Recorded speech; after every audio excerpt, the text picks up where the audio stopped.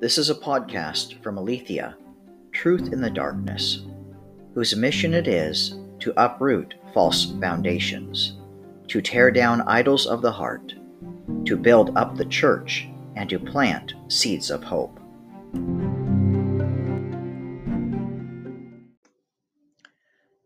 The title of this podcast is The Wilderness of Testing: How to Prove Your Eternal Security. Also, it is the 3rd of July, and tomorrow's the 4th, so right now you'll probably hear fireworks going off in the background. Let me begin. Many are called, few are chosen. Below you will hear the identity of a child of God. Today, while listening to the book of Exodus, I was considering how God brought his people out of the land of Egypt, and then how he brought them through the wilderness, and finally brought them into the promised land. In the very same way, the child of God is also delivered from their slavery to sin by the blood of the Lamb, and then proceeds on in their wilderness journey through trial and testing, and finally into the promised land of heaven. Let us consider this wilderness journey we all go through. Paul, in writing to the Thessalonian church, says, quote, "We give thanks to God always for all of you, constantly mentioning you in our prayers, remembering before our God and Father your work of faith and labor of love and steadfastness of hope in our Lord Jesus Christ. For we know, brothers and sisters loved by God, that he has chosen you, because our gospel came to you not only in word, but also in power and in the Holy Spirit and with full conviction, and you became imitators of us and of the Lord, because Christ suffered much, as did Paul and the other apostles. For you received the word in much affliction, with the joy of the Holy Spirit." 1 Thessalonians 1, 2-6. What proved their salvation? And what proved they were chosen or elect? It was proved by their work of faith, labor of love, and steadfast hope in the midst of affliction, with evidence of the Holy Spirit. This next verse can be a difficult one for some. But if I understand it correctly, it appears to be saying that a person can be delivered from their sins and yet, later on, in the wilderness of testing, reject their deliverance. Quote, "Now I want to remind you, although you once fully knew it, that Jesus, who saved a people out of the land of Egypt," and this means that both the Old Testament and New Testament use Egypt as a meaning for sin or the world, "afterward destroyed those who did not believe." Unquote. Jude 1-5. Who brought them out of sin? Jesus did. But later, in the wilderness, they rejected their faith. Also, recall with me that there were 12 spies which Moses sent to spy out the promised land in the book of Numbers. They all went into the promised land, which is also used typologically in the Bible to mean heaven or the kingdom of God. But only 2 of them had faith and were allowed to return to the promised land 40 years later. Numbers 14, 6-9. So fear or doubt and unbelief kept 10 of them from entering the promised land. So let me encourage you. According to Peter, there is a key here to the process and confirmation of our salvation when he says, quote, "Make every effort to supplement your faith with virtue, virtue with knowledge, and knowledge with self-control, and self-control with steadfastness, steadfastness with godliness, and godliness with brotherly affection, and brotherly affection with love. For whoever lacks these qualities is so nearsighted that he is blind, having forgotten that he was cleansed from his former sins. Therefore, brothers and sisters, be all the more diligent to confirm your calling and election. For if you practice these qualities, you will never fall." Unquote. 2 Peter 1, 5-7 and 10.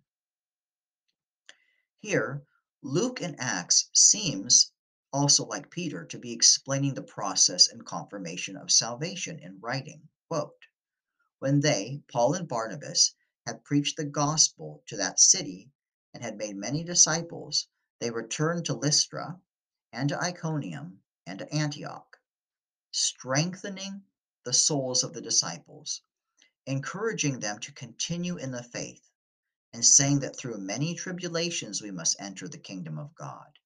Unquote. Acts 14:21 through 22. I have an honest question then. I am curious when exactly it is that an individual receives the Holy Spirit. If it is at conversion, at their confession of faith, then is it possible that the Spirit could depart during the wilderness journey if their faith is tested and they reject the faith? Honestly, I am seeking to understand. Let me use a possible example. Jesus said in the parable of the seeds. Now, the parable is this: the seed is the word of God. And as for what fell among the thorns, they are those who hear. But as they go on their way, they are choked by the cares, riches, and pleasures of life, and their fruit does not mature. As for that in the good soil, they are those who, hearing the word, hold it fast in an honest and good heart, and bear fruit with patience. Luke 8:11 and 14 through 15. I am wondering if this seed is related to the Holy Spirit at all. For faith comes by hearing, and hearing by the word of God. But no one can have faith apart from the Holy Spirit preaching the gospel to them. I am not trying to cause trouble. I have honest questions. Maybe you can help. Next, I need to point out that Paul in his letters, whether it is Romans, Ephesians, Colossians, etc., at the beginning of his letters makes it clear to who he is writing. He is writing to the saints who are faithful in Christ Jesus. Therefore, hear this with that in mind. Quote, therefore, since we have been justified by faith, we have peace with God through our Lord Jesus Christ. Through him, we have also obtained access by faith into this grace in which we stand, and we rejoice in hope of the glory of God. Not only that, but we rejoice in our sufferings, knowing that suffering produces endurance, and endurance produces character, and character produces hope. And hope does not put us to shame, because God's love has been poured into our hearts through the Holy Spirit who has been given to us. Unquote. Romans 5:1 through 5. Do you see the wilderness journey here? Only when an individual's faith has been tested and proven through suffering does it produce hope, with no shame, or in other words, fear at the coming of the Lord. Why? Because the Holy Spirit confirms with our spirit that we are children of God because we evidence the endurance of faith, which gives us the confidence that we are His. Hear that again. I'll try to, actually, it's from my blog, so I guess read it again if you see my blog. So I have written, read that again, slowly, if it helps. I really want this to be clear.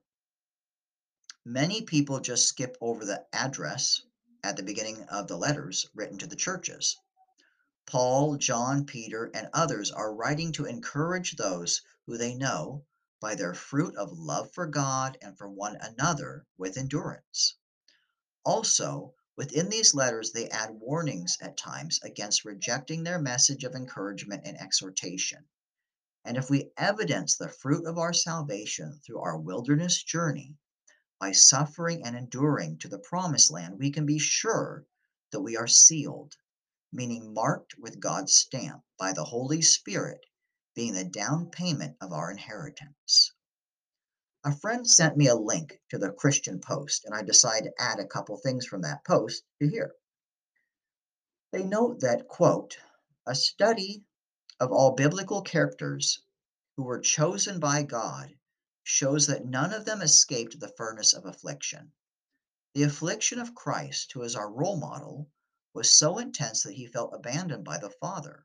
Unquote. The Christian Post, 2022. Also, quote, God chooses the few in the furnace of affliction, and it is only a few that can pass the affliction test. God spoke to Isaiah, saying, see, I have refined you, though not as silver. I have tested you in the furnace of affliction. Isaiah 48:10. The Christian Post 2022. These are interesting insights into our faith process. They may encourage or they may convict, but I hope they encourage. So let me end with this. God knows those who are His, and I pray you also will know you are His. The proof of our salvation comes through the wilderness journey, since all faith must be tested and proven genuine. Stand firm, therefore, stay awake, and remember Paul's exhortation, quote, "Therefore, my beloved, as you have always obeyed, so now, not only in my presence, but much more in my absence, work out your own salvation with fear and trembling. For it is God who works in you both to will and to work for his good pleasure." Unquote. Philippians 2:12 through 13. And the citation for the Christian Post um, is from Affliction Separates the Chosen from the Called, the Christian Post, July 2nd, 2022. And you can find the link on my blog. Thank you.